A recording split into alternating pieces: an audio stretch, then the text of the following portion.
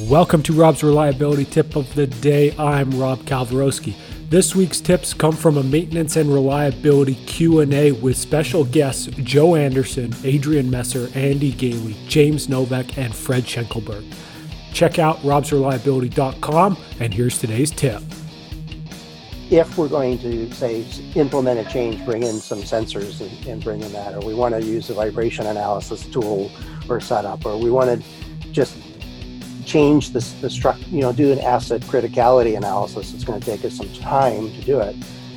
All of those things have the potential to add a lot of value to an organization. And we as engineers are not particularly good at always articulating how does that relate to the business.